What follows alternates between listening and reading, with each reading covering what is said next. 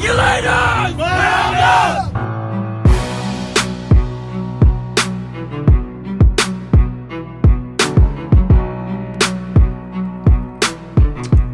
Yay! Smoke them if you got them. Pour a drink, do whatever you need to do. This is the Regulators Podcast. I am your host, Waldo. It is awesome to have you guys back with us for another week. If you are new to the show, for some reason, maybe due to the reason that we've been getting a lot of love on social media, but if you are just now finding us, if this is your first episode, if someone has shared this with you, I'm going to give you basically the rundown of how this works. I proceed to get drunker and drunker as the show goes on, while at the same time entertaining you with every single football matchup we're heading into this weekend, sharing with you betting, spreads, stats, and of course an ill-timed joke from time to time. But I really appreciate the shit out of you guys joining us, and I know going into Thanksgiving, everyone likes to talk about what they're thankful of.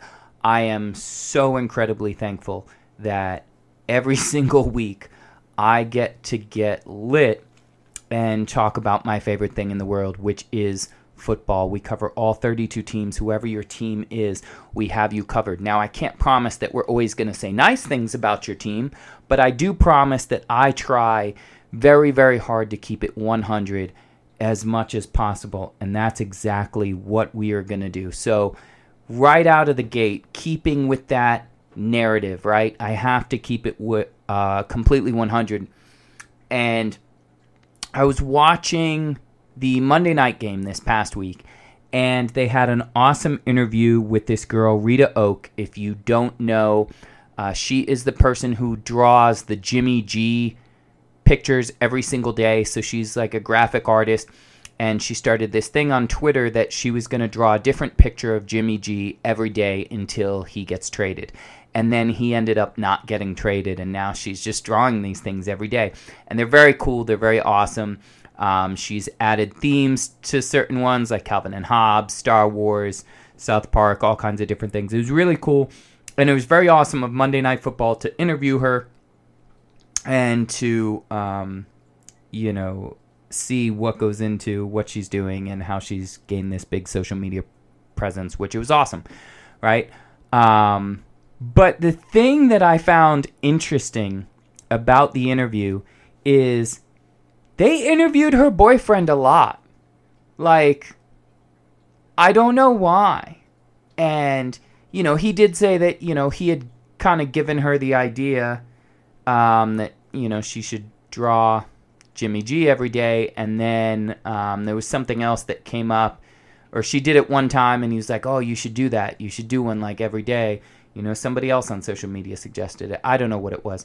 But like, it's not like they were interviewing him for background on her about like, oh, has she always, been into drawing and what is it? Like, it was just, they were interviewing him for nothing. There was nothing to add to the piece that he contributed. And first of all, boyfriend, with all due respect, sir, and I mean with all due respect, boyfriend, there ain't no fucking ring on that finger. Like, you ain't nothing to nothing yet. Like I appreciate the fact that y'all are, but why? Why are you on camera? And I'm not saying that this was him. I'm not saying that he said, hey, I got to be part of the interview. I'm not suggesting that. What I'm suggesting is, why the fuck are we even learning about the boyfriend? He didn't do anything. He's the boyfriend. Like, what does he have to do with any of this? And I thought, am I crazy? Am I insane? Or like, are they spending too much of this little 8-10 minute featurette talking to the boyfriend? Like, there's really nothing to say. Like, maybe a 20-second total in tops, like, should be there. Like, why is he there? And then when they came out of the piece, I want to say it was Tony Gonzalez, but I could be wrong. I've watched a lot of football this weekend. But somebody coming back on the desk was like, also mentioned something about the boyfriend, and I was like, see, I'm not crazy, right? I'm not crazy. Like, why? Like, he didn't do anything. It was all her. So let her have her moment. But that's just, something I needed to get off my chest. And again, if you're new to the show, I will be getting a lot of things off of my chest. But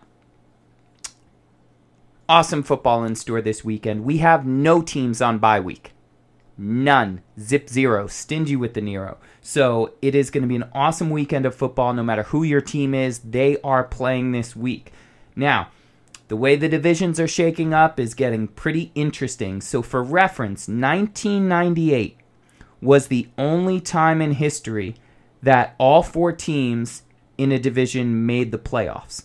So right now you have the entire AFC East would be in. They would make the playoffs, regardless of the things we're going to get into about a couple of those teams. But the whole AFC East would be in. Additionally, the NFC East also all has winning records. For years, they've been the joke of the NFL, and, that division, and both of these divisions, really. I mean, for 2 decades, you had the Patriots just running roughshod through the AFC East with nobody to stop them.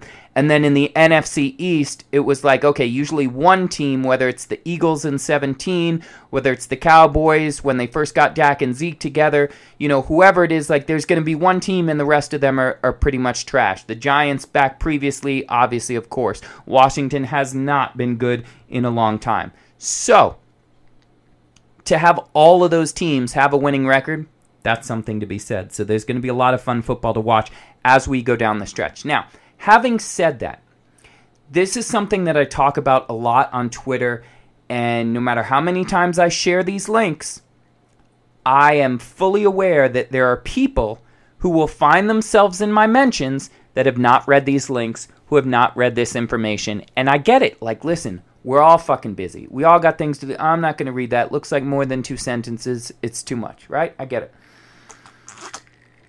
Having said that, here's your opportunity. Here's the podcast. Like, I'm trying to educate you. What I would like you to know is that the tiebreakers for the NFL don't work the way you think they are. And there might be like 2 to 5% of you out there listening going, no, I'm pretty sure they work how I think they do. I actually know how they work. And, maybe, some of you are right. But the majority of people have no idea how the tiebreakers work. How do I know this? Well, we put out a lot of stats. We put out a lot of information on the page. On Twitter, you can find us at RegulatorsPod. Lots of awesome stuff that's always out there. But as we put these things out closer to playoff things, we like to post, hey, this team has a whatever % chance to make it, or, they've almost clinched, but they need this and this to happen, and people will inevitably every year say, no, they've already clinched, it's a done deal. No, they actually fucking haven't. Or people will say that, oh, this game doesn't matter because they won head-to-head, that they beat that team head-to-head. Well, here's the problem, Chief. Head-to-head only works in certain scenarios. For example, do you know that there are different tiebreakers for a tiebreaker within a division and a tiebreaker that's not within the division? Completely different set of rules. And furthermore, did you know that if there's, let's say, a 3-way tie, and let's say for a wild card spot, there's a 3-way tie for a wild card spot, and 2 of those teams are in a division, and 1 of those teams is not in the division, well, then that really complicates things because you have to use a combination of division tiebreakers to eliminate one team and then go back into the regular team. But when you have more than 2 teams tied with the same record, it also comes into play where you have to do common games, and if one team hasn't played the same amount of common games, like it's not as complicated as I'm making it sound, but the rules are right there. And we'll post the link tomorrow morning so that everybody can read up on it and everybody can understand. And it's much easier to just follow us, and then we will put out the stats and we will say this team has clinched or they haven't yet, or this is probable. Here are the situations of what each team needs to clinch, etc., etc. So that's easy. We take everything, out so you don't have to do the Common Core and all the ridiculous carry the one stuff. But if you want to learn, if you want to know about it, then I implore you to check out the NFL tiebreakers because they aren't what people think they are. And every single year I have people saying, no, that doesn't, like we beat them head to head. Yes, but you are tied with another team, a third team for that slot who didn't play everybody head to head. So you can't use that as the tiebreaker. It works differently. So I just want to put that out there, a little bit of education before you end up getting in some Twitter beef with, somebody on social media. Just educate yourself. Try to learn a little bit out in the streets. So, a lot of football this weekend, including Thanksgiving Day. Man, if you are like I am, you are so excited to be in a food comatose, watching all-day football, about to pass out on the couch. I'm talking greens, beans, potatoes, tomatoes. You know the drill. You know what's up. So I can't wait to be stuffed full of food, watching football all day. And it kicks off Thursday with the Buffalo Bills at the Detroit Lions. Now, this is interesting. I still have not found an answer to this question, but I would love for somebody to, someone who's listening, if you know what's up, feel free to hit us up and answer this question because I crowdsourced it and we couldn't find it. When was the last time that an NFL team won 2 games within a 4-day period on a field that wasn't their own, on an opposing visiting field? Because that's what the Bills have a chance to do. So obviously, due to the snow situation in Buffalo, the Bills played last week in Detroit, as we all know.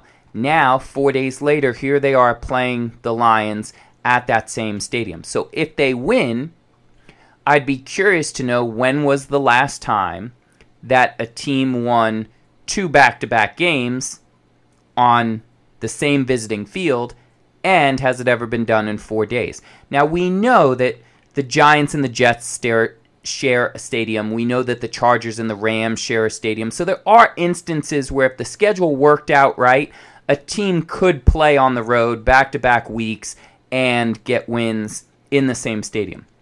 However, has it ever happened in 4 days, and how often has it happened? I don't know. So just an interesting thing. So having said that, the Bills at 7-3 are taking on the Detroit Lions, and the Bills are favored by 10 points in this one.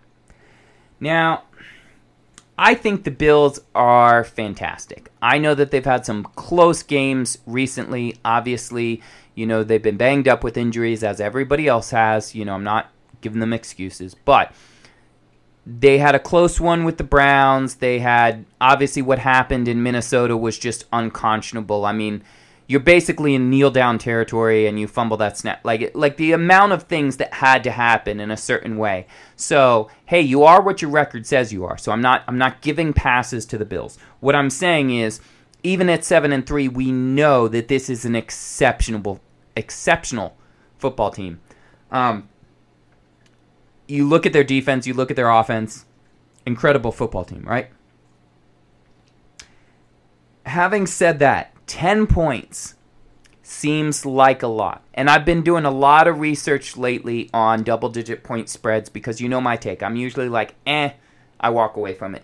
Not because I'm saying, it's definitely not going to cover, but it's poison. It's the lure of the siren. And I don't trust myself to not dig deep enough to take those spreads. So usually I don't fuck with those spreads unless I tie them into teasers or, something a little extra. Having said that, 10 points seems like a lot of points for an offense that scores a lot, frankly. I know that the Bills have a better defense, I get that, and I get that the Lions defense is what it is. But for me personally, I'm actually buying the Lions at home, and if I can, bump that to a 10.5 point, I'm taking the Lions. I'm taking the Lions to cover 10.5. Now with Buffalo, again, such a weird situation. The Bills and the Browns playing on the same field with the Detroit Lions logo was definitely a first for me. But despite all the drama around the game, the Bills got the W last week. They did what they needed to do, and Stefon Diggs gave immense credit to his head coach, talking to him early. We could see, Diggs was kind of getting emotional. He was upset early in the game. They weren't moving the ball the way they wanted to. His coach took him aside and started talking to him, and Diggs said, he always has the right words to say, and, that's something that I think some organizations are missing. you look at, people have done breakdowns of conversations between Brian Flores and Tua and Mike McDaniels and Tua, right? People have done clip-ups of the way Sean McVay talks to his players, the way that, these different head coaches are talking to their players. And I think that is almost just as important part of the job as the X's and O's. And I mean, look at Dan Campbell. Dan Campbell takes a different approach with it. He's different, but I mean, you do see him rile up people ready to run through a wall for him, and that's great. But you don't see these old school bullies, these guys that just don't talk to their quarterbacks during the game, that don't, they'll say a few words and then they'll just whatever. Like they understand the EQ part of it. And I could get into a whole spiel about the changing dynamics of the modern workplace and everything else like that, which the NFL is still a workplace. And a lot of these guys, I'm not saying that you have to hold their hands and kiss their ass and stuff like that, but to be in tune, to be on the same page. Hey, what are you seeing out there? Okay, yeah, I saw the same thing. Or, hey, listen, I know it's not going, here and that, but we got this. Like, this is what I need you to do. Look for this, look for that. We'll be good. We got this. Like, people want to follow leaders. People want to follow leaders, not bosses. They want to follow fucking leaders. And I think the Bills absolutely got it right so far. And, it was awesome to see Stephon Diggs giving credit to his head coach there in that situation. Now, the run game smashed last week. 171 rushing yards. And, the Bills love when they can hurt you multiple ways, so they are going to try to keep that situation going. Gabe Davis, man, he troubles me. I love Gabe Davis. Like, Gabe Davis was one of my guys where I'm like, fuck, man, like this guy, like, how did they find him? Like, this guy's awesome. But he has one of the highest drop rates in the NFL. And I don't know if it's yips. I don't know if he needs to stay on the jugs machine. I don't know what it is. But hopefully, he can get that kind of taken care of, because at some point, his number is going to be called in the playoffs in a dire situation, and you want to hope that he's going to come down with the balls when it's important. So, the Lions, as I mentioned, I think they're porous against the run. So they allow 150 rushing yards per game, which is the worst in the NFL, second worst in the NFL. And so I think the Bills are going to try to keep that run game pounding, which then gives you a lot of options when obviously the defense has to try and cover both things and not being exceptionally well at either of them. So lots of yards on the ground this week, which makes Cook relevant behind Singletary, so something to keep an eye out for in fantasy. The problem for me, the Bills, who are immensely talented and who most people had kind of penciled in for a Super Bowl run this year, if not the Super Bowl favorite, they lead the league in offensive turnover rate, 17%. 17% of their drives currently end in a turnover. It's time to clean that up before the postseason. Bills got to take care of the football. It's a very simple thing.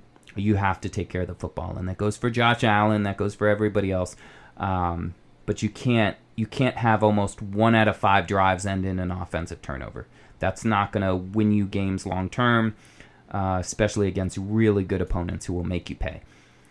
The Lions score 25 points per game on average. The Bills score 28 points per game on average. This is why, again, that 10-point spread, is a lot for me. So I'll buy it plus 10.5. Let's lock the Lions in and let's go. Now, the Lions have a better record than the Green Bay Packers. Like, that's just mind-blowing to me.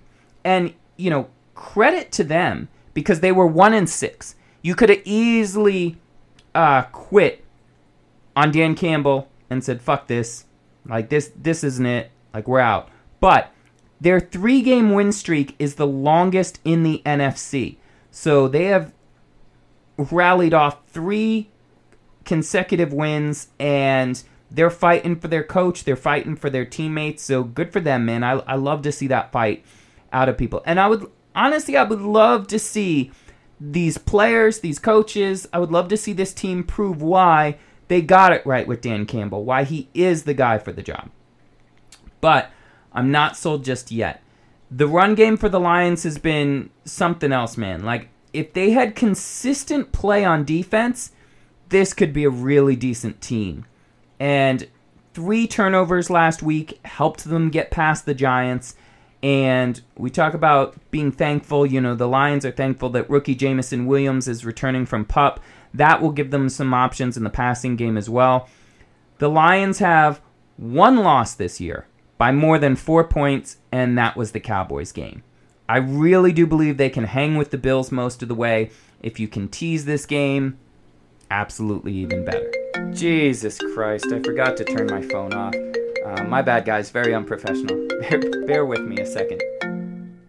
Hello? Good afternoon. Is this Mr. Waldy? Maybe? Yes? Hi, my name is Jessica, and I've been trying to reach you about your car's extended warranty. Oh, well, that's actually crazy, Jessica, because I've actually been trying to reach you about Toyotathon! That's right, it's back, baby. I'm talking about the Camry you didn't see coming, Jessica. I'm talking about the most advanced Corolla to date. And if you need room for the entire family, that's okay. You need to explore the new Toyota Highlander.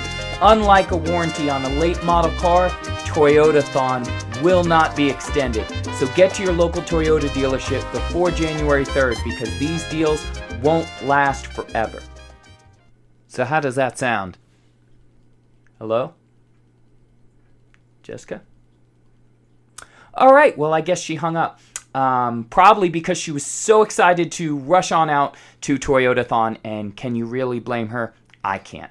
Someone I can blame, however, is the New York Giants. What happened last week, fellas? Giants looked sus last week, but they are now 7-3, and they are taking on the Dallas Cowboys at 7-3. Very, very important game for the division.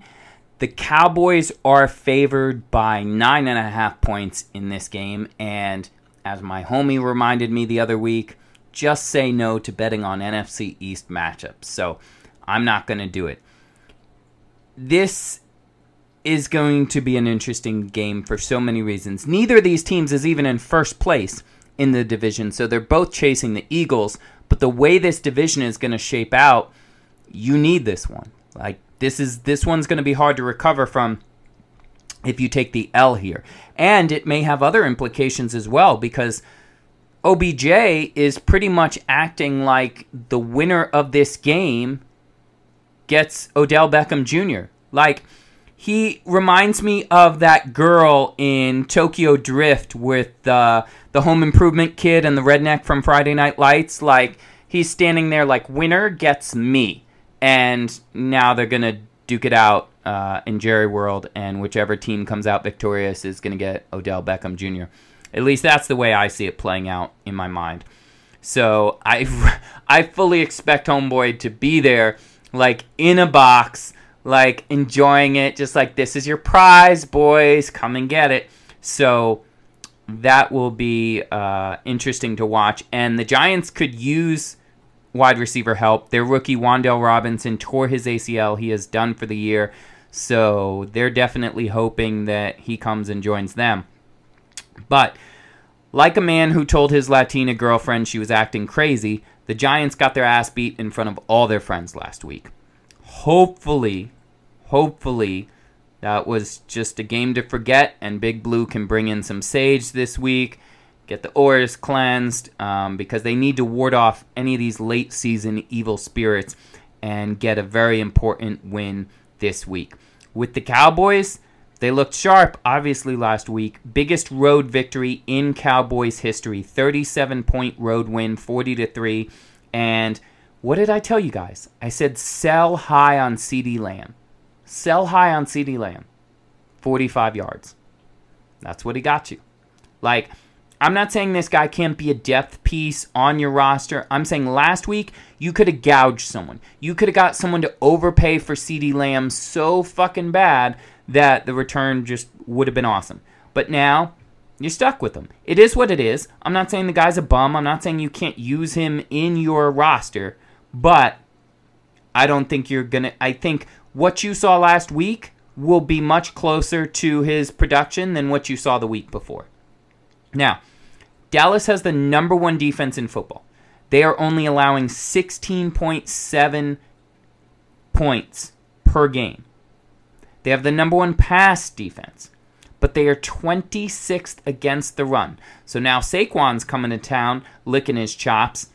That could be a big day for him. So it'll be very interesting. They gave all this credit to Mike McCarthy and the coaching and the way things were schemed up last week. All right, let's see your defense shut down Saquon. And for the Cowboys backfield, we can talk about Pollard's monster day in the passing game. That's awesome.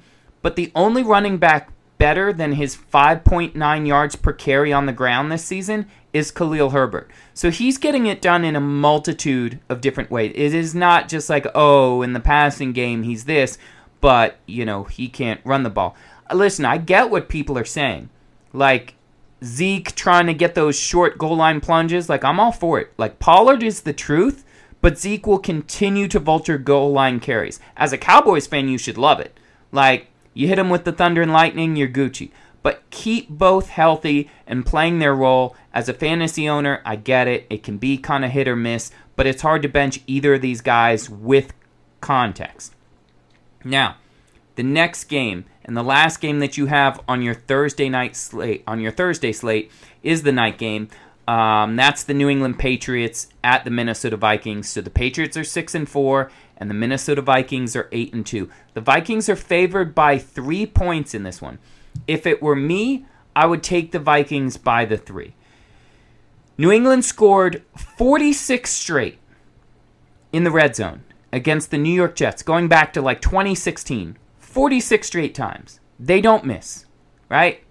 It's 4th and 1 last week in that 3-3 bullshit game. You're on the doorstep. I'm sorry, it was 3-0? Was it 3-0? I guess it was 3-0 because it was 4th and 1 they kicked a field goal. It's 4th and 1 they kicked a field goal. It was the most pussy move I've ever seen by Bill Belichick. Sorry, not sorry. Fortunately, on a kick return for a touchdown, with 2 blocks in the back, even if you let the last one slide, you had a block in the back way upfield. But fortunately, due to that kick return, Patriots walk off, 5 seconds left, done deal, and they get the W. And I will say, at least Mac Jones was fairly good in this game. 23 of 27, 246 yards. So he was getting the ball out. He was getting it to wide receivers. They were moving the ball down the field, but they just couldn't get points. Every time they were close to points, they just stalled. And overall this season, Mac Jones has not been anything close to competent. I'm sorry. I'm not rooting against the kid. I hope that he turns into what they think he can be. But last year you had a top 5 defense, you had a running game that was out of this world, and you didn't ask Mac to do a lot. Now, when you are asking Mac to do big boy things, he's not consistently doing it. And I'm not saying he can't. I'm not saying that this dude's career is over, that he's a bust. What I'm saying is we need to see a lot of improvement, and I'm sure he's working at it, but, I also have to, call a spade. Matt Patricia calling the offense, as far as we understand, is not doing him any credit. That's not... I don't even want to get into the whole thing. We touched on it a little bit about coaching and this and that. I do not think that is the setup for Mac Jones. However, Mac Jones currently 29th in passer rating.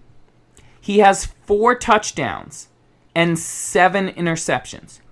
To put into perspective how far behind the curve Mac Jones is, if we took Tua Tagovailoa, who's in first place in that division, and we added 20 interceptions to his stat line this season, he would still have a higher passer rating than Mac Jones. You got to be better. The defense is doing their thing, and I'm not putting it all on Mac, and we know he's throwing to garbage. He doesn't have a lot of skill set around him, but he needs to make it almost fucking undoubtable. And I know that's almost unfair to ask, given the situation and everything we just talked about, but he needs to absolutely prove. Like, there's just a lot of things he does throughout the game, if you watch the game, that it's just like, it's hard. Some of it's very hard to watch. And I don't care if Devontae Parker drops a ball. I don't care if, he makes a good read, but the wide receiver messes up. Something happens. That's fine, right? But I want to see him make correct reads. I want to see him, and I'm not saying he doesn't do it. What I'm saying is he doesn't do it enough consistently, and there's a reason why he's 29th in passer rating, and some of it has to do with those other caveats that we mentioned. But listen, no one gave excuses to Tua. No one gave excuses to, half of these other quarterbacks, and so, we're not doing it for Zach Wilson. We're not doing it for, half of these guys. So at the end of the day, Mac Jones has to be better. He knows that, and right now it's just not happening. The Patriots have the number 2 defense in the NFL right now. That's why they're 6-4. Like, that is the reason why they're 6-4. Just like the New York Jets, you add mid-tier competency at quarterback, and this team fucks. You add Jared Goff or Andy Dalton to this team, they're probably winning a Super Bowl. They're going to be damn close. They're going to die trying. And again, I want to be clear. I'm not saying Mac is a bust. I'm not saying he can't at some point be the guy. I'm saying right now he's not ready. You watch that Jets-Patriots game, you watch that 3-3 shit show, and you go, one of these... because again, right now, both of those teams would be in the playoffs. And you're saying either one of these teams is going to go into Kansas City and beat Mahomes and those boys? They're going to go into Buffalo and they're going to beat Josh Allen and those guys? They're going to go down to Hard Rock to Miami and beat Tua and Hill and Watt? Like, no. This team is not capable of doing that as they are currently set up unless Mac Jones just all of a sudden a switch flicks in him and he goes fucking scorched earth. And I'm not saying it's all him, but what I'm saying is that's what would have to happen, because this is a good team, especially the defense, but the offense isn't doing it. They're not getting it done. Talking about a team who didn't get it done and should be fucking embarrassed. The Minnesota Vikings, which is who's hosting the New England Patriots. They got embarrassed by Dallas, 40-3. Stop me if you've heard this one. The Minnesota Vikings have the second worst pass defense in football. That sounds familiar. Yet they are 8-2. As usual, the problem is not Kirk Cousins. Since joining the Vikings, Kirk Cousins has had 138 touchdowns and 44 interceptions with a rating over 100. Now this year, he hasn't been elite. Like last year, he was playing stupid. Like this year, he's not elite. This year, he's good most of the time. Not great overall, but my point is he's not the problem. He gets the ball down the field. He scores when they need to score. The defense has to improve under new head coach Kevin O'Connell. It's what got Zim fired. And Zim was literally known for defense, and he had the worst defense in football. And it's the biggest glaring issue for this team. Otherwise, come playoff team, these wins are going to be as useless as birth control in the Phillip Rivers household. It's not going to matter. It's not going to matter at all. So I love that the Vikings are 8-2. I love that they're shaking things up. I love that they have a redonkulous fucking lead on the Green Bay Packers and the Detroit Lions in their own division. And, had they won last week, they might be clinching their entire division this week. But having said that, there's still a lot of football to be played. Both of these teams are vying for playoff spots, so it's a very important game there on Thanksgiving. And then that flips us over to the Sunday games. So you've got the Denver Broncos at 3-7, and they will be at the Carolina Panthers at 3-8. Two garbage teams. If you like Denver or you like Carolina, that's okay. It's okay to like garbage. Oscar the Grouch made a whole fucking career out of liking garbage. Like, it's okay to like garbage, and maybe one day your garbage won't be garbage. But right now, your teams are garbage. Melvin Gordon has put the ball on the ground almost 30 times the last couple years, and the Broncos finally had enough. So they released him on Monday, and then we find out that Chase Edmonds is now out a few weeks due to an injury, which means it is Latavius Murray's season. Listen, I don't trust this offense as far as I can throw them, but I trust volume. And so if you need a flex, if you need a situation, have Latavius Murray in your sights. Now, to give you an idea of how bad the Broncos offense is, if you spotted Russell Wilson 20 extra touchdowns this season, 20 extra passing touchdowns, he would still have a worse passer rating than Jalen Hurts, who was still on the fucking board when you drafted KJ Hamler. You could have had Jalen Hurts for a song and a dance. You could have drafted him. But you took KJ Hamler, and then you gave up all them picks and all that money to Russell Wilson. Now, I do have a thought about Russ. And here's what it is. His 12.4 yards per completion is second in the NFL. Sounds like an odd stat, right? For an offense that's just been garbage. 12.4 yards per completion. Second in the NFL. Now, why doesn't this add up to points? Well, for starters, his completion percent is 31st in the NFL. So yeah, he gets 12.4 yards when he completes the ball, but he's not completing it that often. So what does that tell us? It tells me that he is forcing the ball downfield too much. He's going for the home run. Stop playing fucking hero ball. When you then go look up his intended air yards per attempt, he is third at 8.8 yards per attempt. So what that means is Russell Wilson is aiming the ball the third from the furthest down the field of anybody in the NFL. So exactly what I said. He's trying to play hero ball. Confirmed my belief. You have a great defense.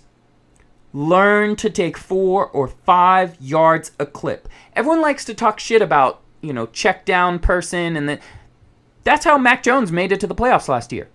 Like, that's how Patrick Mahomes made it to the playoffs last year. Do you know that last year Patrick Mahomes was leading the league in throws at or behind the line of scrimmage? Because everybody was covering deep. Nobody wanted to be burned by Tyreek. Nobody wanted Kelsey to go ham. So they were comfortable giving up 4 or 5 yards every time. Mahomes said, all right, I'm going to take that. Throws it at the line of scrimmage. Guy gets 4 or 5 yards. Sometimes he breaks one. Sometimes he doesn't. But you don't go broke taking a profit. And everybody, Tony Romo and Jim Nantz and these analysts, kept saying, how much Mahomes had matured by not doing that. Because we've talked about it before on the podcast, where early in the season, Mahomes last year was trying to play that hero ball, and they led the league in turnovers. It was a bad situation, but they got right.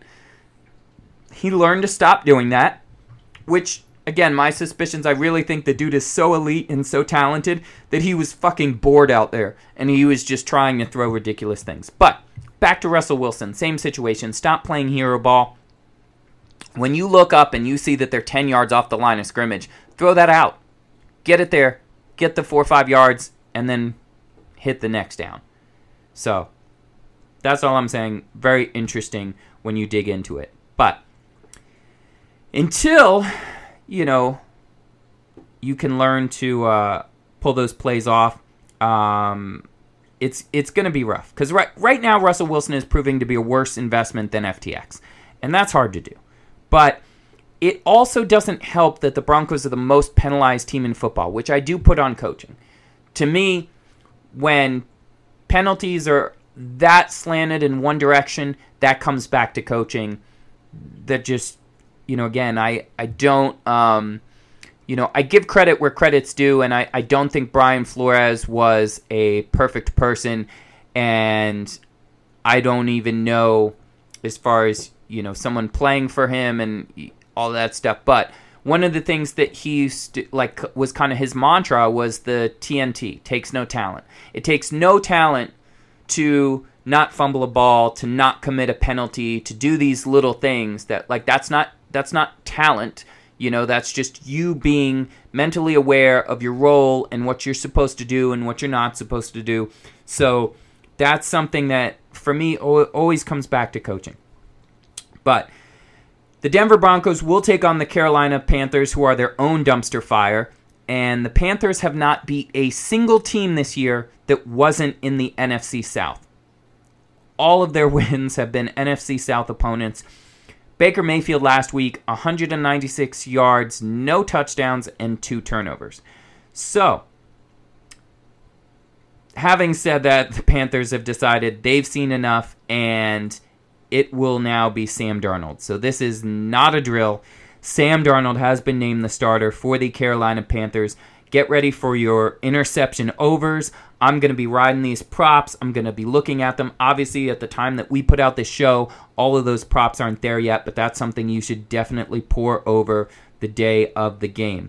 Now, DJ Moore is interesting for me because he suffers a lot with Baker, and we saw how well he was doing with PJ Walker, but now it goes to Sam Darnold. So I expect DJ Moore's numbers to be closer to Baker than to PJ Walker, but we'll see if Sam has the stenods in it to just throw it up. I think, PJ Walker did what he had to do, right? This is a guy from the XFL who's not even supposed to be there, and he was like, I'm going out slinging, and he did everything he could, and they played some amazing games. But the situation is now it's been turned over to Sam Darnold, who has been benched for more quarterbacks than I can count, has been traded out of town, has been, seen ghosts, all kinds of things. But I think this will be an ugly game.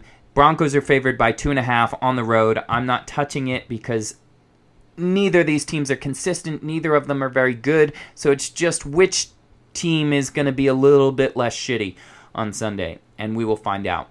But that brings us to the Tampa Bay Buccaneers. 5-5. They're going on the road to take on the Cleveland Browns, who are 3-7. The Buccaneers are favored by field goal and a half in this one, 3.5. I think the Bucs can cover.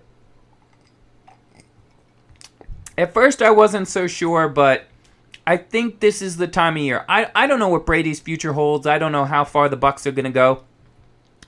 But I think he's going to turn things on. I just, until Tom is 2-14 and quits football, 2-15. Excuse me, I'm an old head. I just can't call him dead. I won't count him out the same way I won't count Bill Belichick out. Until it's done and over and you see the body, I won't count him out. So, the Browns allow teams to score on 46% of drives, which is the worst in the NFL. You hear me? You hear what I'm putting down? So, like Johnny Depp in an Amber Heard trial, this is a great chance for vindication. I think Brady should go out and show that they are still contenders in the NFC, that they're going to win this fucking division, and then celebrate with a mega pint after the game. Speaking of which, speaking of alcohol in the games, did you guys hear, I think it was the Commanders players, they were fined for having beers on a flight after the game. And, of course, they quoted subsection paragraph 3.02, players shall not, during games in the team facility or on travel to and from games, consume alcoholic beverage, blah, blah, blah. But, that's funny. Because I remember a press conference just a couple weeks ago where Tom was excited. They had the game in Germany, thought it was awesome. And he said in the post-game presser, oh, we're going to celebrate. I'm not sure if we'll have alcohol on the plane or what. Why wouldn't you be sure? Because you've been in the league for over 2 decades, and if that was something that did not happen, as it's allegedly not allowed to happen on rules, you would know about that. But the fact is, of course it fucking happens. Like, what world are we living in? The same world where Gronk is shotgunning beers during Super Bowl parades, the same world where Brady is being carried drunk out of his mind after the boat parade, because we live in a real world with real fucking people. And if, somebody's on a plane, the pilot wasn't drinking. These dudes are flying first class, like, on the way back from the fucking football game, and they had a beer on the plane, and now somebody's in trouble. Or is it really like, it got onto social media and now we have to pretend like they're in trouble? Like just stop, man. I'm so sick of this nonsense that's just, it's like we all live in this fantasy fucking world where I am so surprised that Taylor Heineke had a beer. What a depraved young man. Like, fucking stop. Miss me with that bullshit. So, talking about missing bullshit, Browns had a shot last week. They had a shot, and listen, as Billy Madison would say, you blew it. The defense started the game well, but then it was just all downhill. Buffalo ran away at the end. Jacoby Brissett, 28 for something, I can't read my handwriting, but 241 yards, I know that, 3 touchdowns, no interceptions, but most of it was in garbage time. Having said that, Amari Cooper keeps being the gift that I love receiving every single week, under the radar. 8 catches, 113 yards, and 2 tutties. That's a fantastic day from your number 1 wide receiver, and he is my number 1 wide receiver, not just in my heart, but in my fantasy lineup. A lot of people trying to trade me for him all of a sudden as we get a couple days of trade deadline. And what's ironic is I offered him up early in the season to people, and they're like, no, I don't think so. Could have had him at a deal, but now that's my Amari Cooper. You ain't getting shit. So he is going to help me win a championship again this year. And talk about good players on the Browns. Nick Chubb was completely bottled up last week. Averaged 1.4 yards per carry. Normally, that's not the case. So, Nick Chubb actually spends 3.1 seconds behind the line of scrimmage, which is the most in the NFL, and more times than not, that patience pays off. It just didn't last week. So, the Bucs' run D is middle of the road. There is going to be opportunity there, and if the Browns don't get down early, I expect a big day from Nick Chubb. Otherwise, if it's getting away and the Browns have to go to the pass game, I assume that it will be Brady who has the Chubb. But 3.5-point favorites are the Buccaneers on the road. I think they can cover the 3.5. The Baltimore Ravens, also on the road. They are 4-point favorites against the Jacksonville Jaguars. Duval, where you at? Jacksonville is 3-7. Ravens are the flip side of that at 7-3. Now, Baltimore has won 4 straight games, and they are looking to run off with the AFC North. The Ravens forced 3 turnovers in the fourth quarter last week, and I have to tell you, early in that game, I was like, it looked rough, against a team that you should really be mollywopping. Like that, it looked close, but Ravens showed up, especially that defense. They did what they needed to do. Demarcus Robinson went off, 9 catches, 128 yards, and I fully expect the number 3 rush defense in football, Baltimore Ravens, to shut down the Jags' run game. So if you're hoping for a big day out of Travis Etienne, I don't think it's necessarily in the cards. Now, it's a tough situation in Jacksonville coming off the bye. When Doug Peterson got to town, he wasn't sure if he joined a team with a franchise quarterback or not. So like a blind man at an orgy, he's had to feel things out for himself. Unfortunately, I don't think he likes what he has in his hand. Trevor Lawrence is fighting for his NFL career, and it's not over by any means, but He needs to show why he was taken number 1 overall and should be the centerpiece for the future.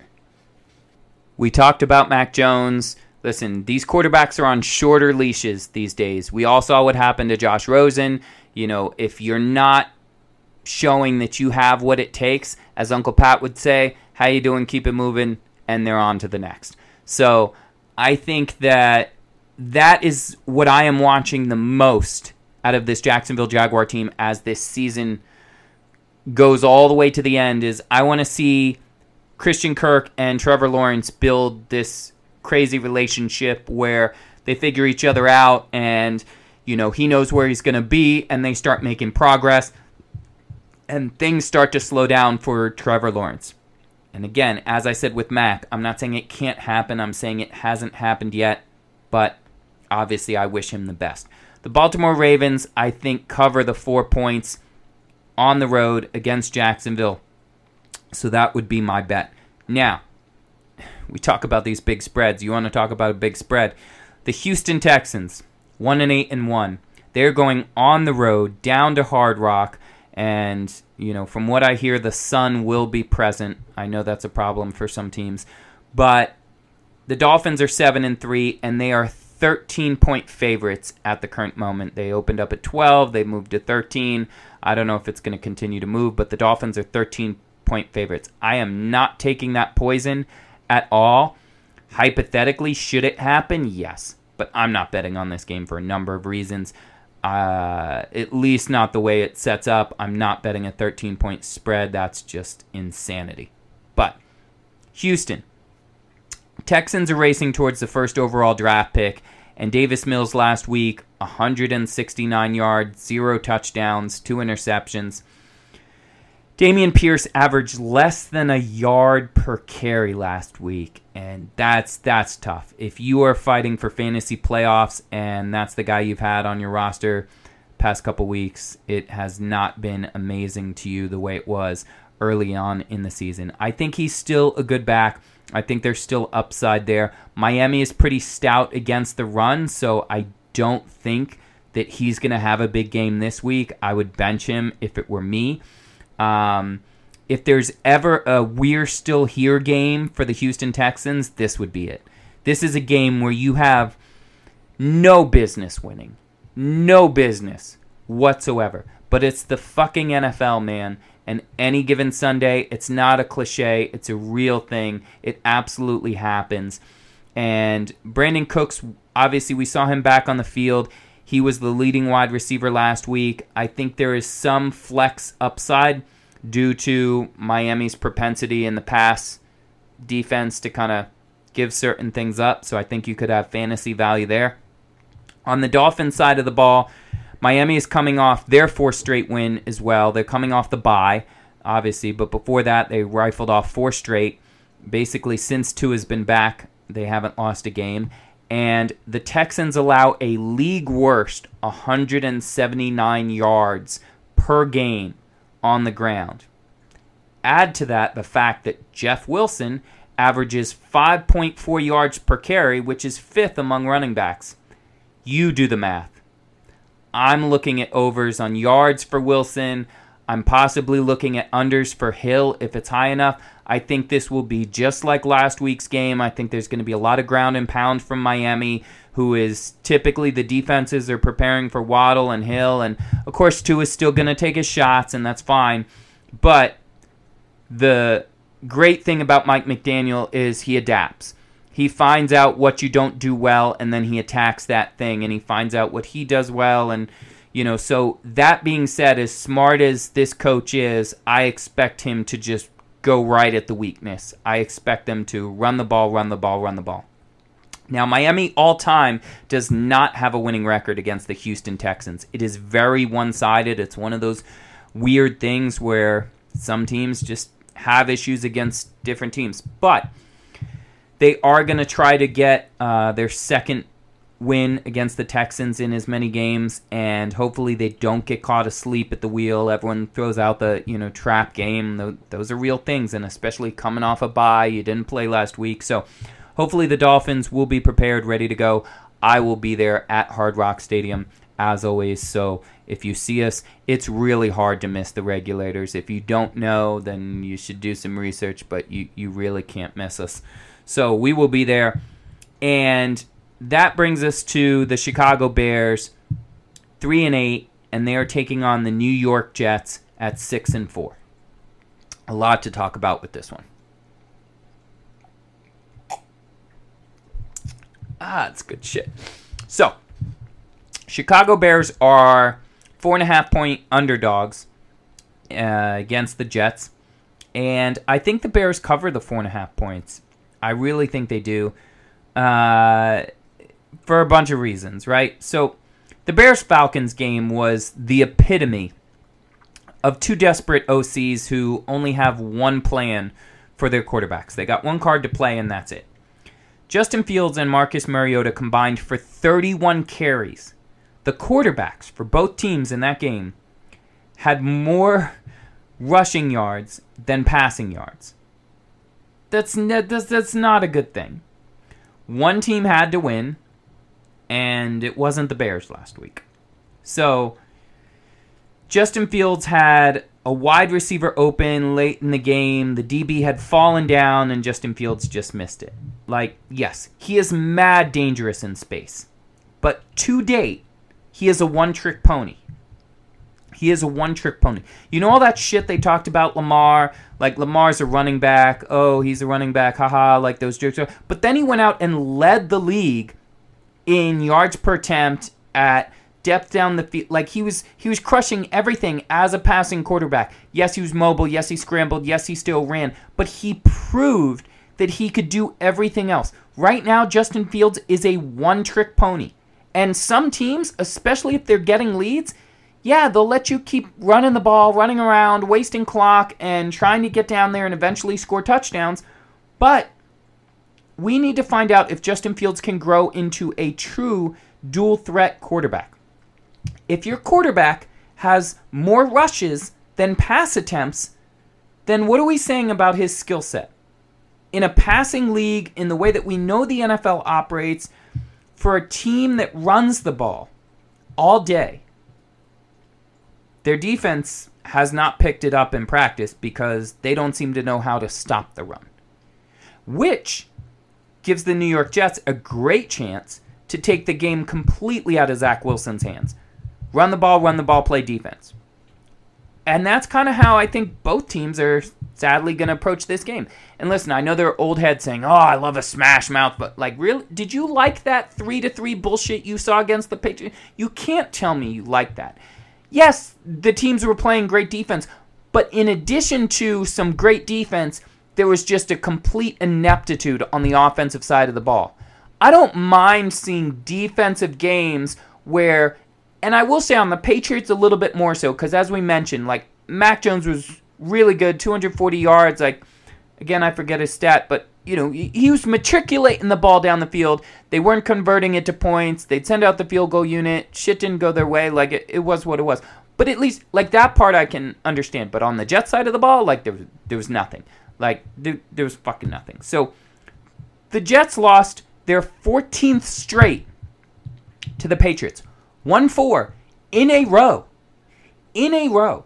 If you are a New York Jets fan, listen, all my people from New York, okay? I just got back from New York not that long ago. Half my people still up there. We talk a lot of shit, right? New Yorkers are loud, they're obnoxious, like, it is what it is. But if you are talking shit to Patriots fans, you need to shut the fuck up. You need to shut the fuck up.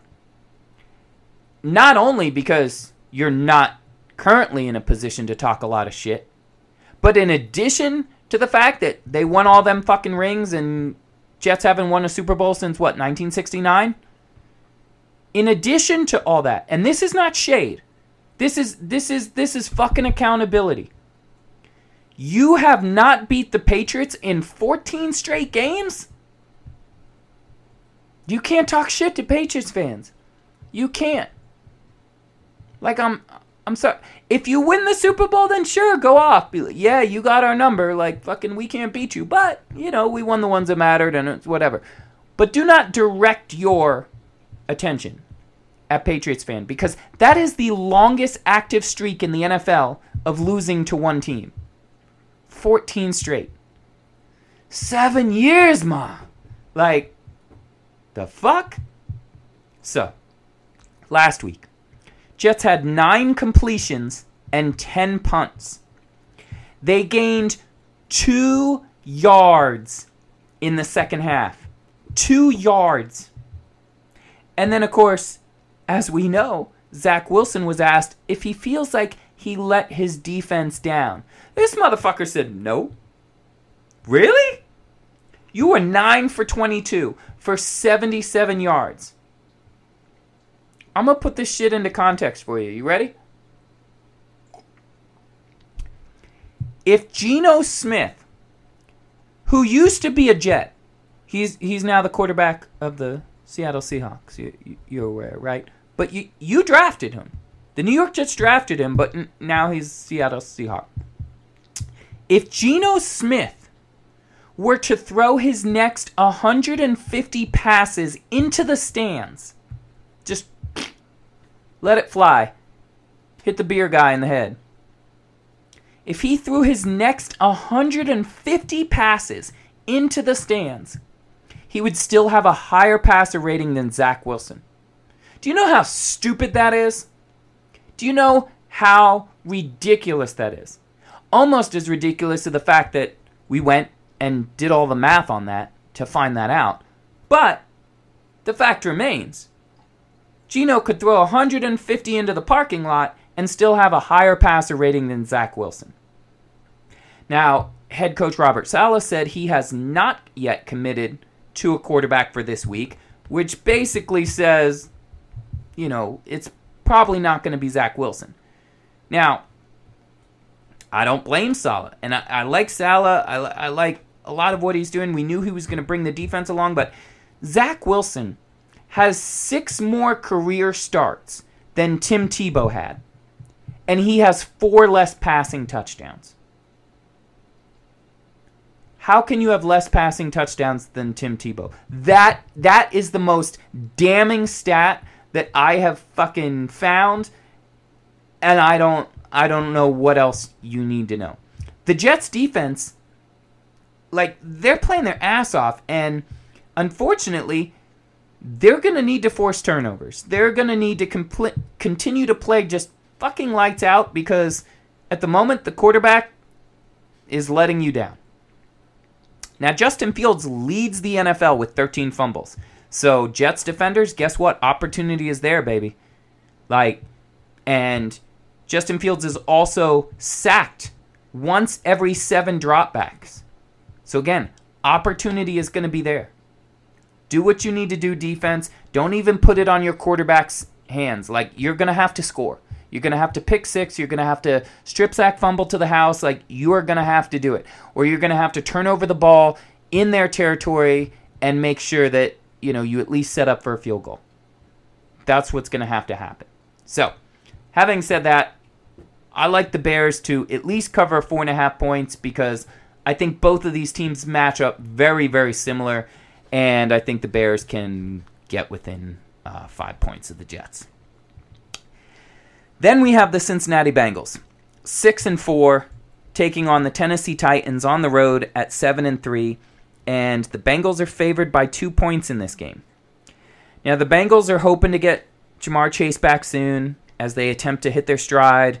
They want to chase down the Baltimore Ravens. They want to try to make a play for the playoffs. Obviously, we remember the magical season that happened last year. Burrow last week, 355 yards, 4 touchdowns, but he did have the 2 interceptions. And, you know, I hear the announcers as I'm watching the game saying, you know, well, you know, they're not all necessarily on him and tip passes and, you know, like, and okay, like, fair, you know, but they still happened. They still happened. You know, we're not counting almost interceptions. We're counting actual interceptions. And, you know, it happened. But the one thing that was interesting, Samaje Perine out-carrying Joe Mixon. That was something that kind of piqued me up like a meerkat. I was like, oh, Okay, what do we got going on here late in the fantasy run towards the playoffs? So, both of these running backs are now going to face the number 2 rush defense in football. So, we might not find out a bunch. It might be a quiet day for the running backs facing the Titans. Fortunately, the Bengals are going against the 3rd worst pass defense. So, look for your overs on the pass game. You feel me? You have to keep Burrow upright, though. You have to.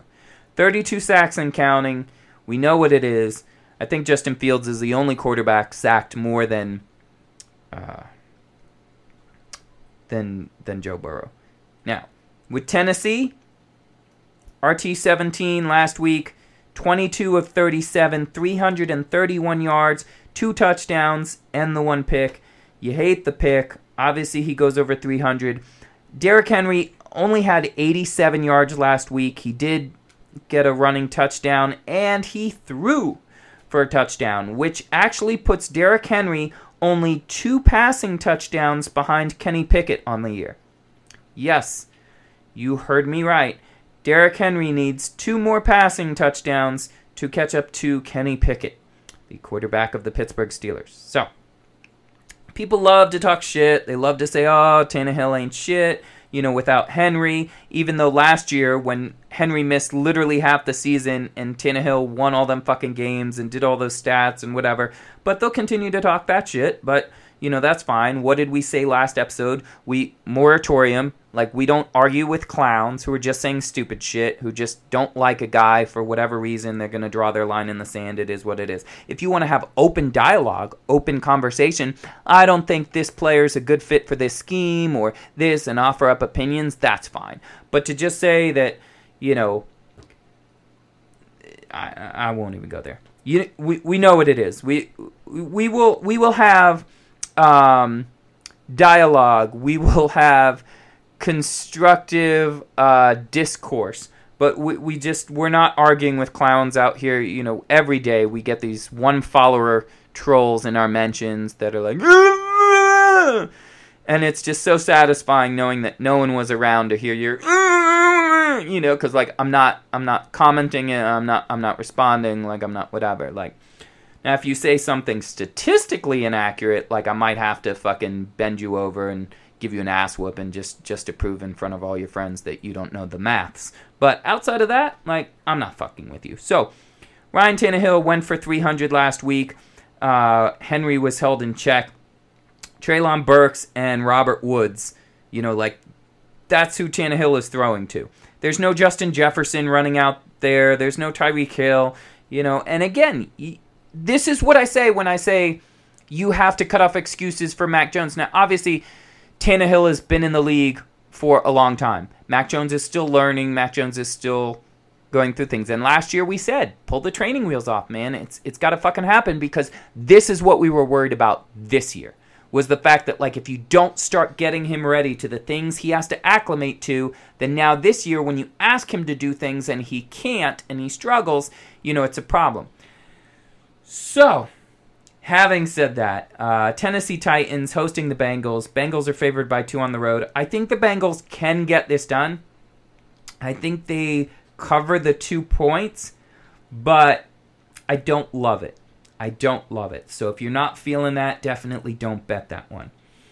The Atlanta Falcons, 5-6, are taking on the Washington Commanders at 6-5. Yes, winning record, Washington Commanders. Commanders are favored by 4.5 points in this game. I wouldn't put any action on this personally if it were me. Neither of these teams has proven consistently that I can trust them. We start off with Atlanta. First kick return for a touchdown for the Falcons in 12 years. Way to go, Falcons. Awesome. Cordero Patterson now holds the record for kickoff return touchdowns.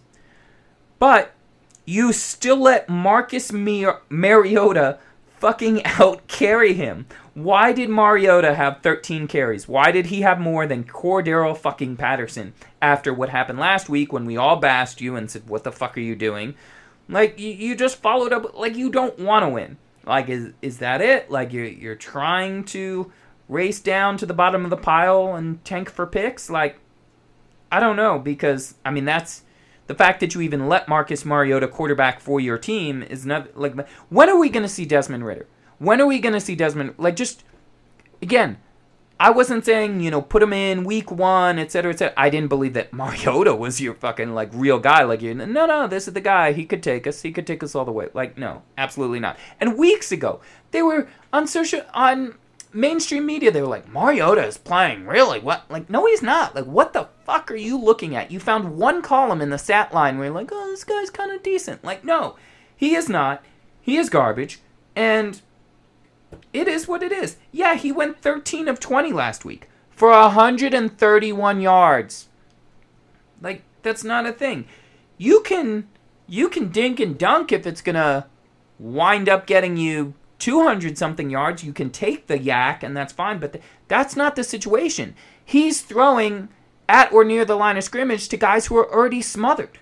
So it's not a thing. And now you add to that Kyle Pitts looks like he's out indefinitely. Is he done for the year? Possibly. He has a torn MCL, probably needs surgery. He's heading to IR for right now. He's getting second opinions, but I wouldn't even, if I were the Falcons, I wouldn't even try to bring him back. Because first of all, the fact that you are paying this man what you're paying him, any amount of money, like to have him on the field while Marcus Mariota tries to find him the football is laughable.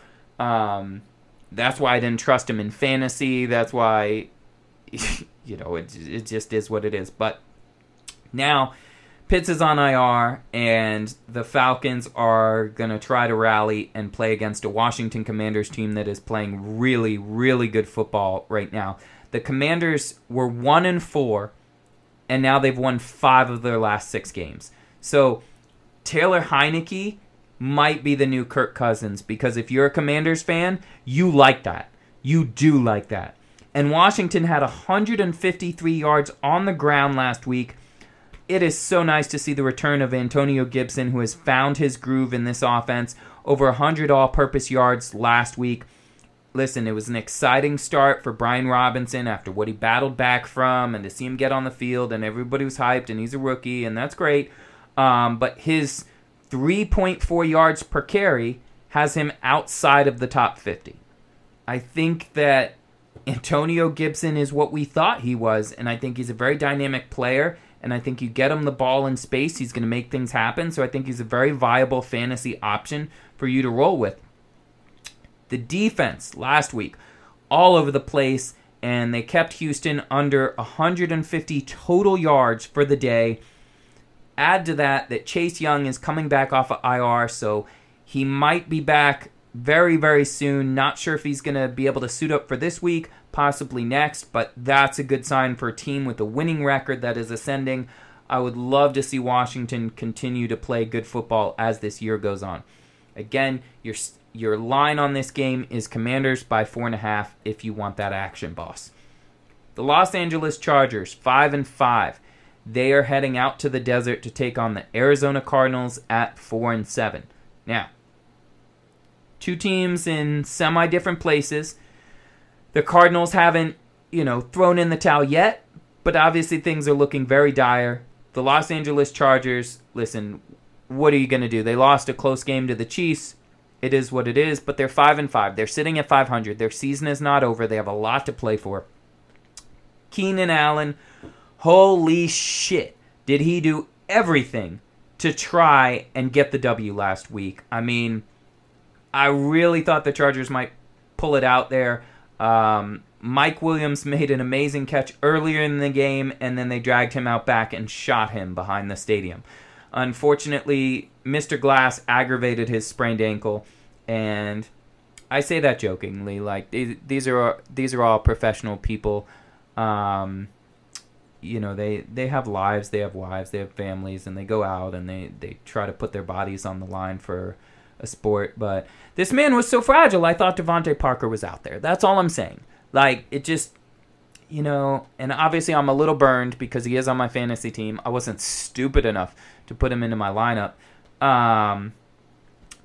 But I did take a small small prop bet on anytime touchdown, and he fucked me. Not that he gives a shit about my prop bets, but the Chargers need healthy wide receivers, man. Like they need to get some guys out there. I mean, I can't imagine, like, if Keenan Allen and Mike Williams were healthy all season, we're talking about a completely different Chargers game. And again, it's if everybody has injuries.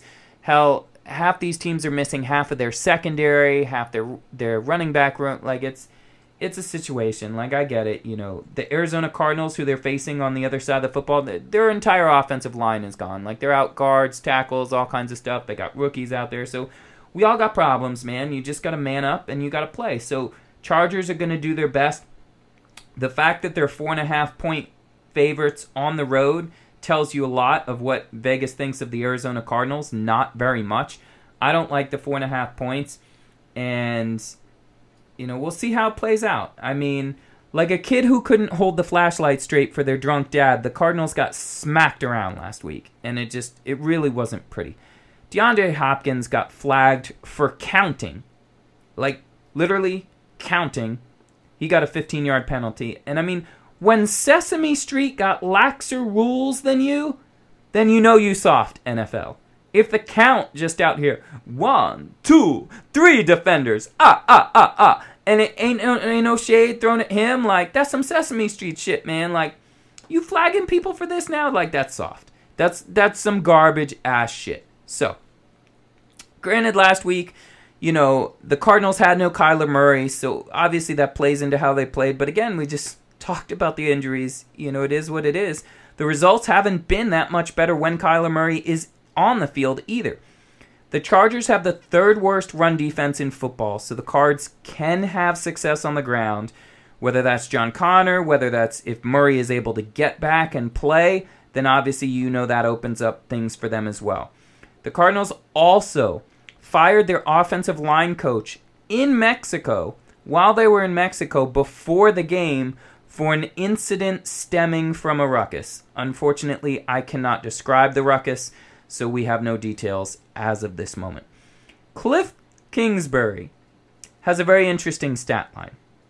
So when he was at Texas Tech, his win rate was over 64% in his first 7 games of the season. It was only 24% after those first 7 games. Flip to the Cardinals. His win rate in the first 7 games each year is 66%. After that, less than 32%. Why do the Cardinals continue to fall apart year after year? And why is this kind of the mantra of the coach? Like, why does this consistently happen to you? What is he not doing? What is his staff not doing? It happens once, it happens twice. Like, when it starts to become a trend, it's a stat line. It's a talking point, right? So, excuse me.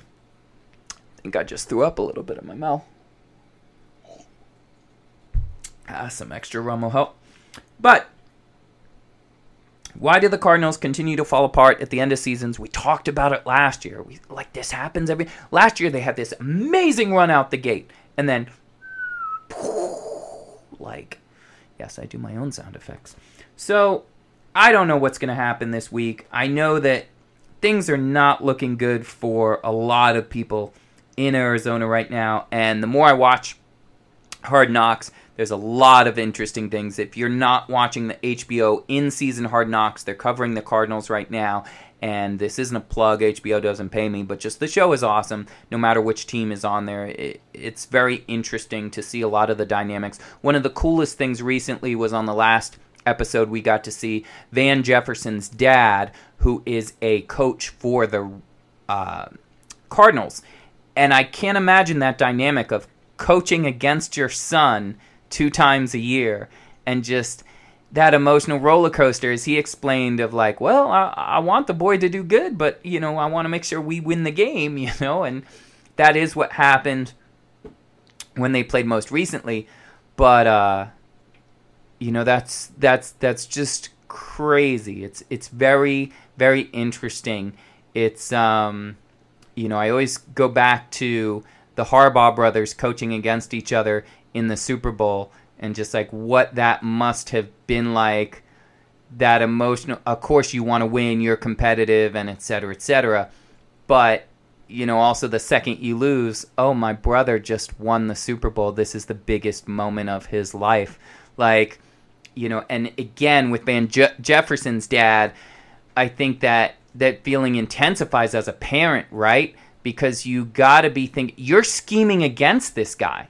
Like you're scheming against what he's gonna try to do, and all his attributes, and then on the flip side, he's doing the same. But like you are literally trying to shut down the success of your son who is on the field. Like that's wild, man. So I thought that was a very interesting touch last week. So I am very interesting to watch this week's Hard Knocks, and I swear to God, if they have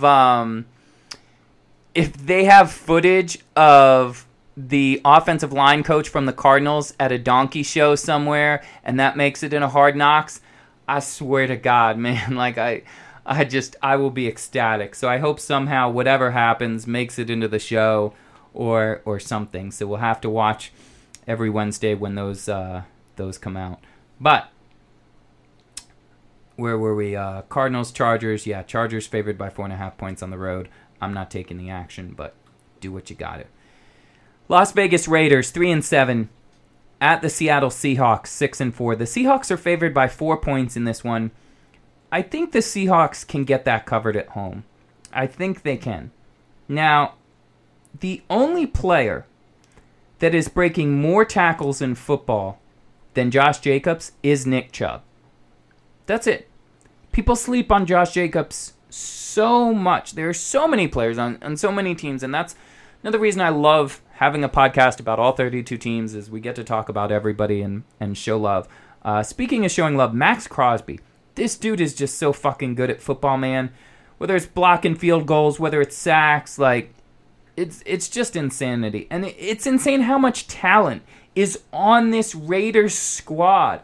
Look at Devontae Adams, walk-off overtime touchdown last week. The Raiders obviously got the dub, but here's a crazy stat line for you. You ready for this? The Las Vegas Raiders, okay, their offense turns the ball over less than anybody in the NFL. They take care of the football. They don't turn it over. And they score on 45% of their offensive drives, which is the third best rate in the NFL.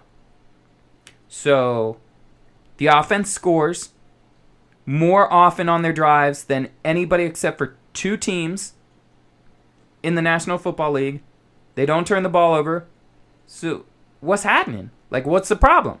Well, let's start with the fact that their defense allows the the ninth most points, the sixth most yards. The defense can never get off the field. And if you can't get off the field, if you can't get 3 and outs, if you can't, stymie the other team and get the ball back in the hands of your offense, then the offense can't score enough points, which is something they were really fucking good at.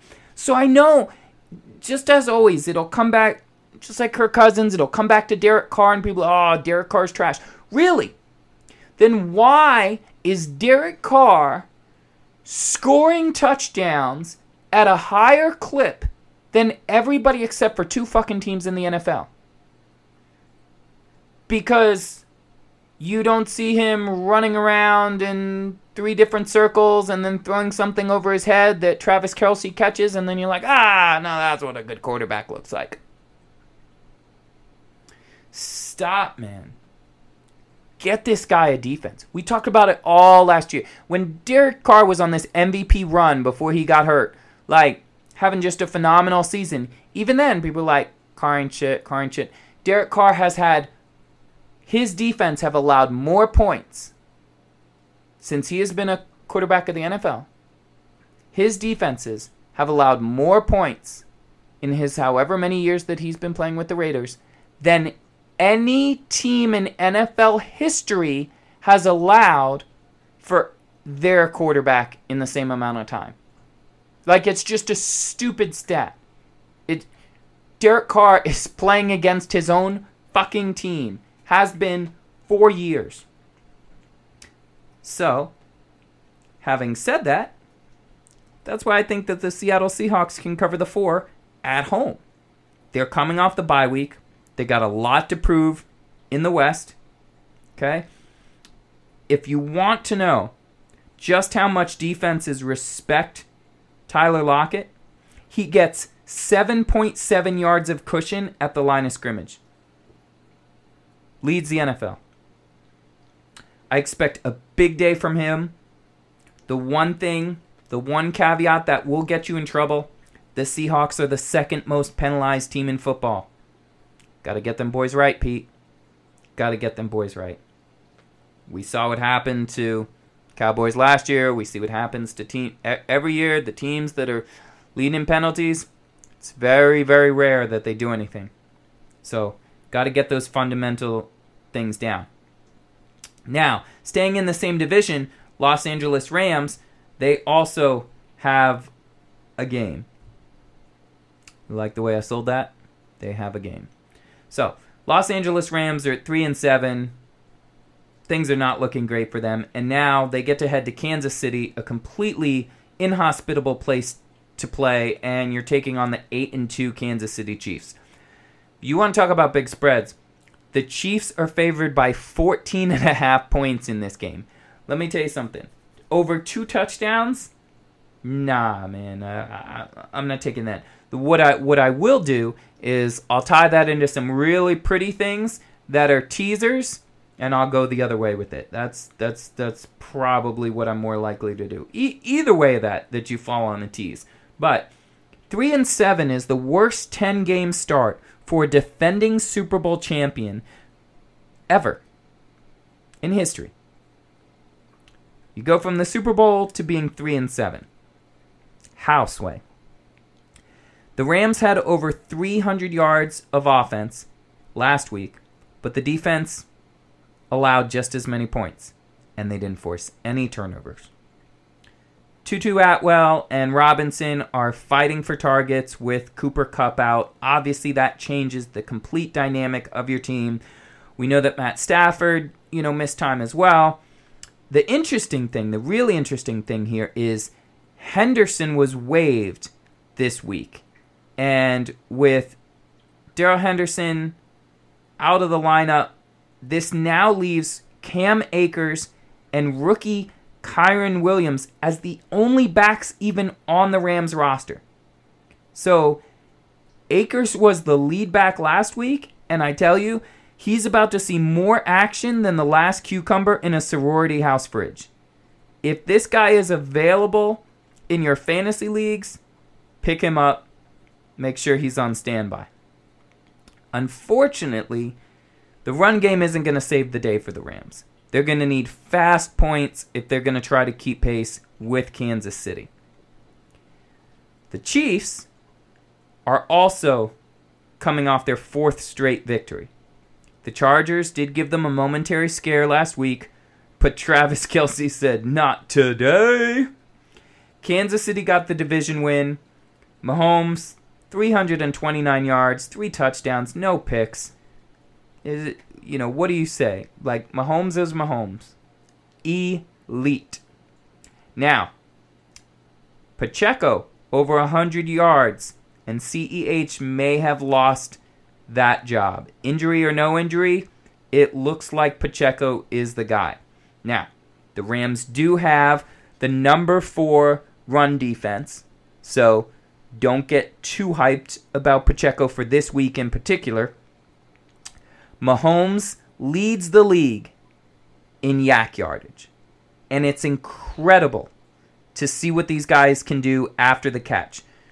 Whether it's Kelce, whether it's Pacheco coming out of the backfield, whether he's hitting his wide receivers, MVS and Sky Moore and these other guys, it's amazing the yak yardage that the Chiefs have been able to gain this season. So we talked about it last year, going back to the things that Mahomes is learning to do well, find guys in space, doesn't matter how far down the field they are, get the ball out, let them get some yardage, and get points. So I think the Chiefs, easily handle the Rams at home. I don't know about 14.5 points. They could blow them out by 30. But usually when you expect it is when it's least likely to happen. So I'm not putting money on that. The New Orleans Saints, 4-7, are heading out to the Bay to take on the San Francisco 49ers at 6-4. The Niners are favored by 9 in this one. Now, listen, I know they handled business. I know they blew out, the Cardinals last week, but 9 points, that seems like a lot for the 49ers, and especially the Saints been scoring points, so I'm not feeling that myself. Now, we talked earlier about gifts that keep on giving. Chris Olave, my goodness. So after you purchase your new Toyota, celebrate with dinner at the Olave Garden, because that's where I'm going to be at. Andy Dalton last week, 21 of 25, 260 yards, 3 touchdowns, no interceptions. We love it. We love to see it. Now, the Niners have the number 1 run defense, so all those Alvin Kamara owners out there, temper those expectations a little bit. We talked about Yak with Mahomes. CMC, George Kittle, and Debo all lead their position groups since entering the league in yards after the catch. It's insanity to watch. The Niners are back atop the West. Jimmy G threw for a career-high 4 touchdowns last week. The Niners have the number 4 defense overall and the number 11 offense. And if you just calculate the games with Jimmy G, they move up to the number 8 offense. So you're talking about a team that's top 10 in both offense and defense, man. This is an under-the-radar team that not enough people are talking about. You want to know what else people aren't talking about enough? The amazing deals that you can find during Toyotathon down at your local Toyota dealership. Cars, trucks, SUVs. You want it, they got it. In today's economy, you need to be so much smarter with your money. You need to invest in things that last. So, if Broncos GM George Patton is done wasting money, I would tell him to invest in a Toyota. Make the right call and get down to your local Toyota dealership this week. Check out their incredible financing deals and rebate offers. Tell them the Regulators Podcast sent you and your first test drive is on us. Hopefully you get home in time to watch the Packers take on the Eagles. Now, this is definitely not where we thought both of these teams would be preseason. The Philadelphia Eagles are 9-1 at home, ready to take on the Green Bay Packers, and Aaron Rodgers brings his team in at 4-7. Definitely living in a bizarre world. Not because we doubted Jalen Hurts or Nick Sirianni and the Eagles and things like that, but 9-1 is really fucking impressive. And the Packers are doing the opposite of whatever really fucking impressive is. So, last week, Rodgers actually had a clean game. 227 yards, 2 touchdowns, no picks. Watson, again, had 2 touchdowns. Fantasy owners, obviously they were excited. But the defense allowed over 400 yards. Normally that pass defense is much better. They're actually number 5 in the league. Now Aaron Rodgers faces the number 2 pass defense in the NFL on the other side of the field. So I fear a very long day in store for Green Bay. And something I've been saying for a while now is you have to take the names off of these teams. When you're betting the Packers, you see Aaron Rodgers, you see Packers, and it's hard, right? It's hard to even imagine that they're just going to get manhandled by somebody, that Aaron Rodgers isn't going to do it. I mean, we did bet on them against Dallas, and it paid off for us. But in general, you have to be really careful the way you bet the Packers if you're prone to being biased towards Aaron Rodgers being like the baddest fucking dude on the planet, which, in my opinion, he has been for a decade. And now they're going on the road. They're taking on a 9-1 football team that is very, very fucking good. And that is why the Eagles are favored by 7. in this game. And if I take the names off of this, if for all I know this is the Colts, the Texans, Bears, whoever, if I just took the names off of this and looked at the stats of both teams and everything, I'm like, yes, Team B covers by 7. I absolutely am taking that. So you know what I like to do? I'm gonna tease it down to 6.5. I'm gonna take a half point. It's not gonna cost me a bunch in the term of things, but I like the Eagles by 6.5. I think they get it done. Rodgers, like I said, he's gonna have a tough day against that defense. Now, the Eagles have forced 20 turnovers this season, including 13 interceptions, which are both the most in the NFL. Now, normally Aaron Rodgers doesn't turn the ball over, but I'm not gonna lie. I'm gonna keep an eye out for some interception props. If the spread is really amazing in my favor, I might have to take it. Aaron Rodgers currently leads the league in passes behind the line of scrimmage, but the yak hasn't been there. And I think LaFleur, honestly, is going to need to change it up. I get what you're trying to do. I get the offense that you wish you had, the skill players that you think you might have. But in general, it's not playing out the way you think it should. And again, we said a couple weeks ago, that's it. It's dead. It's over. The Packers are fucking done. Like, it's not going to happen. Could they technically go on a run and end up 10-7? Yeah, technically. Could the NFC be so shitty that they find their way into the playoffs as a wild card? Yeah, technically. Could they also then get blown out in the playoffs when they have been numerous times when they had much better football teams? Definitely. So, Packers are done. They're not going anywhere. And please, by all means, be the team that proves me wrong and shuts the fuck up, because I will eat crow so bad when I'm like, just like I said, with Brady, with Belichick, like, Mahomes, when he started shaky last season, like, can't count out Rodgers. You just can't do it. Like, so please, show me, Aaron, that, like, it is still possible for you to go scorched earth and go make a bunch of fucking noise, because I don't see it personally happening. Definitely not if LaFleur is going to keep the offense the way it's structured right now. With the Eagles, listen, they had that washed to Washington. They had the loss to Washington. I swear I'm not that drunk yet. Feels better already. They had that loss to Washington. Obviously, that wasn't what they wanted to happen, but they had Indianapolis on deck, and things did look rough for a minute. We were like, ooh, are the Eagles going to start? What's going to happen? But they reacted to the adversity. They got the W. They did what they needed to do. And all that shows on the end of the sheet that matters is 9-1. Doesn't matter who the team was. Doesn't matter that, you had to come back late. But you did what you needed to do. So last week, the Eagles lost 2 fumbles early. And like we talked about with the Bills, like we talked about with some of these other teams, the Chicago Bears, you have to protect the football. You have to. You can't be 9-1. And again, they know that. It happens. I expect them to clean those things up.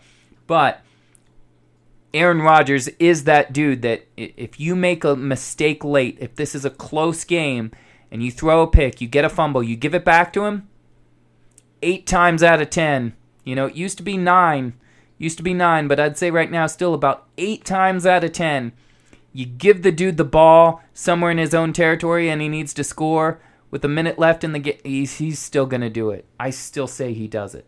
So I don't think that situation is going to happen. I think the Eagles win by more than a touchdown and they get out ahead. But protect the football so you don't get into these situations. Eagles are favored by 7. Take them at 6.5.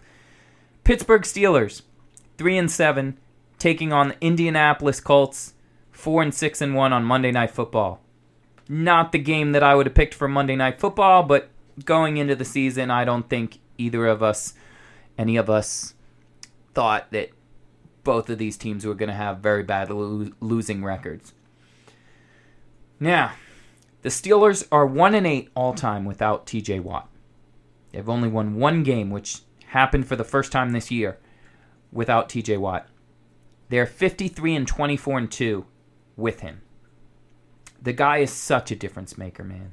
Like, I know they lost last week, but you see him back in, you see what he does, how he transforms that fucking defense, how the players react around him and feed off of it. TJ Watt is just not from this planet. They talk about Mahomes is not from this planet. Lamar is not from this planet. Well, whatever planet they come from, TJ Watt also hails from. The dude, for my money, is one of the best players of football, if not, the best defensive player in all of NFL. But just one of the greatest athletes, and it's absolutely amazing to watch. Now, Kenny Pickett, on the other hand, looks scared. He looks terrified back there in the pocket. It's not a question that I have of his ability, of, can he make the throws, can he, et cetera, et cetera. That's not my issue. But he does not look comfortable at all. And again, to put some things into perspectives, I told you that Kenny Pickett, only had a couple more passing touchdowns than Derrick Henry. But let's say we spotted Kenny Pickett an extra 20 touchdowns onto his stats this season. If we gave Kenny Pickett an extra 20 touchdowns, he would still have a lower passer rating than Jimmy Garoppolo. The bar is very, very, very low. And Kenny Pickett's a rookie, man. Like, again, I want to be clear. I'm not damning this kid.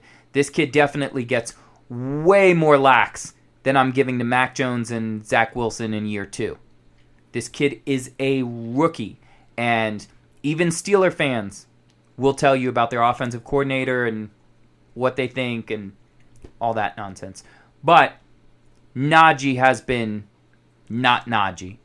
At least not the Najee that they expected of him. Yes, last week, we'll come back to that. But in general, the run game has been shit. The rest of it has been shit. There's been a lot of things that just haven't worked out the way the Steelers had liked. And so you add Kenny Pickett into that mix, who is not playing very good football right now. He's playing rookie football. And he's figuring out what he can do in this league and what things he can push the envelope on and which other things are very, very bad decisions. So, and, if you can hear my voice at home or in the car or wherever you are listening to this, and you have never played in the National Football League, just know that you too have the same amount of touchdowns as the leading wide receiver of the Pittsburgh Steelers, Deontay Johnson. 0. So throw that on your resume for your next job interview. I had the same amount of receiving touchdowns as Deontay Johnson through 11 weeks of the NFL season. Good for us. Now, Najee almost looked like a running back last week. I get it. Like, he showed up. I'm not buying it. Still don't think that was oh, here he is. Like, I think it's still not good. So temper those expectations. The Steelers have the worst pass defense in the NFL. So again, we talked about Kenny Pickett. We talked about these other things. Defense isn't helping either. Worst pass defense in the NFL. So, Matt Ryan, as Harvey Weinstein would say, this D is about to make you a star. I expect Matt Ryan to go fucking bombs over Baghdad on these bitches. I do think that Jim Irsay may have canceled the Hall of Fame banquet for Coach Jeff Saturday. Might have put it on hold just a little bit. They actually played a decent game last week. They couldn't finish it, but it was what it was. Jonathan Taylor didn't hit 100 yards, but he did find the end zone for his fantasy owners. Matt Ryan was mistake-free, but didn't throw any touchdowns either. He was sacked 4 times, and I would think former offensive lineman Jeff Saturday is definitely going to have some thoughts in the meeting room about the offensive line play and protecting their quarterback. Now, this is a winnable game for both of these teams who are struggling for a sense of identity and obviously pride. The Colts are favored by 2.5 points at home. I think Jeff Saturday gets his second dub. I think he's going to get it at home against the Steelers. But, again, TJ Watt may have his own plans. And TJ Watt did not coordinate with me. He did not ask for my input. So he might decide to show up and fuck shit up, which is what he does best. So either way, it'll be an exciting game. And I'm just happy that every single team is playing this week, that we get to talk about everybody. And, you know, if you're an NFL fan, that means you too. You got football, you got Thanksgiving. Even if you don't celebrate it, stuff your face full of something, have a few drinks, and we'll be cheersing to you over here. Now that brings us to Chaz's Corner. If you don't know, now you know. If you're new to the show, Chaz is our content consigliere, a very big contributor to what we do here at the Regulators Podcast. And every week we like to end the show with Chaz's Corner. And this is a couple of betting picks that we like to put out for all of our listeners. If you want all of our picks, if you want everything that we're tracking, if you want to see our spreadsheet of how many units ahead we are this year, all of that stuff can be found at our Patreon, patreon.com, or again, regulatorspod.com. Find us and, you know, click over to that. But it's $2.99 a month to subscribe, get some behind-the-scenes content to get access to all of our bets, all the things that we do, and track the receipts with us. It also allows you the opportunity to join in exclusive contests, which we had a drawing contest this week that I thought was very, very fun. We had drawings of it was basically NFL theme. That was really the only thing. So we asked everybody who's a subscriber to submit a NFL themed drawing, and we are going to pick a winner, not right now, but this week on Twitter. We are going to post it on our Twitter page at RegulatorsPod. So thank you everybody who sent in your drawings, and I'm excited to get to the point where we can announce our winner for our Patreon contest. But for those who aren't a member of the Patreon, who aren't interested in all our bets and all that other crazy stuff, here's just a couple things that we are riding on this week. The Ravens -4 is my lock of the week. I think that the Ravens get the win over Jacksonville. That's something that I feel pretty confident about. So if you were going to take one bet, one solo straight up, I would go for the Ravens -4. That's going to be our lock in Chaz's Corner. And another thing that you can look at is the Bears +4.5. I think that's right up there with the Ravens. Maybe even time together. If you want to do a parlay, you could get both tied into a parlay at $1.99, and you could actually do Bears, I think 5.5, and Ravens -3. You could do, yeah. So you buy 1 point each way, and both of those would be at $1.99 if you tied them into a parlay. Or, like I said, bet them straight up individually. Now, some other stuff for you to look out for, because again, when this podcast launches, we still have like 5 or 6 days before a lot of this football action, so a lot of props aren't there yet. There's a lot of stuff that I can't give you guys. You know, if you're a Patreon subscriber, obviously you get it like day of or the day before, as soon as that stuff drops and we jump on it. But, you know, for everybody else who's trying to bet ahead, I'm trying to give you stuff that you can look out for, right? So, Josh Allen, right now, for Thursday, because this prop is already out, his prop is set at 37.5 rushing yards. If you bet the over on that, I really like that. He has covered over 37.5 rushing yards in 7 of his 10 games this season. So the odds are ever in your favor if you like that. I am also looking for props on Jeff Wilson overs. I'm looking, as I mentioned, to see if there's a Rodgers interception over that pays really, really well. Then I'll take a little bit of action there. Most betting sites this week are going to have odds boosts all over the place. They're going to have crazy things. So those are going to be some things to look out for, because Thanksgiving, for whatever reason, this is like the biggest betting week. Everybody that we've worked with in the past is always pushing stuff out through Thanksgiving, so you're going to look for all kinds of odds boosts and free bets and all kinds of things like that, so keep your eyes out. If you have any questions, you can always hit us up. If you don't understand how round robins work or teasers or different things, we're happy to educate you guys. We're here for the people and for the culture. But if you want more than this, if you want our expanded bets, all our receipts, everything else like that, again, you can check us out over at patreon.com. Look up the Regulators Podcast. Other than that, I am so fucking thankful that you guys allow me to get drunk, talk shit with you guys every single week. And if you want to talk more shit with me, please find us on Twitter at RegulatorspOd. It really, for my money, is the best social media app out there right now, right up there with TikTok, where I just delve right into the comments section. You know what it's about. But Twitter, the way it's set up and the way you can mute things and filter your things to make it like, our feed is just football. It's all football 24/7. So if I talk shit about your quarterback and you don't like it, at me, like let's talk. I'm not here for a Twitter beef, but we can have conversations. If you think I'm missing a narrative, if you think I'm letting somebody off the hook too easy, or I'm not holding someone's feet to the fire for accountability, if you want to hold me to the fire for accountability, then let's go. Like, it's Salem in the 1600s. Like, I'm about it. I love to have conversations about football. I love doing this every single fucking week with you guys. You guys are amazing. I love the shit out of you. Until next week, we out. Regulator!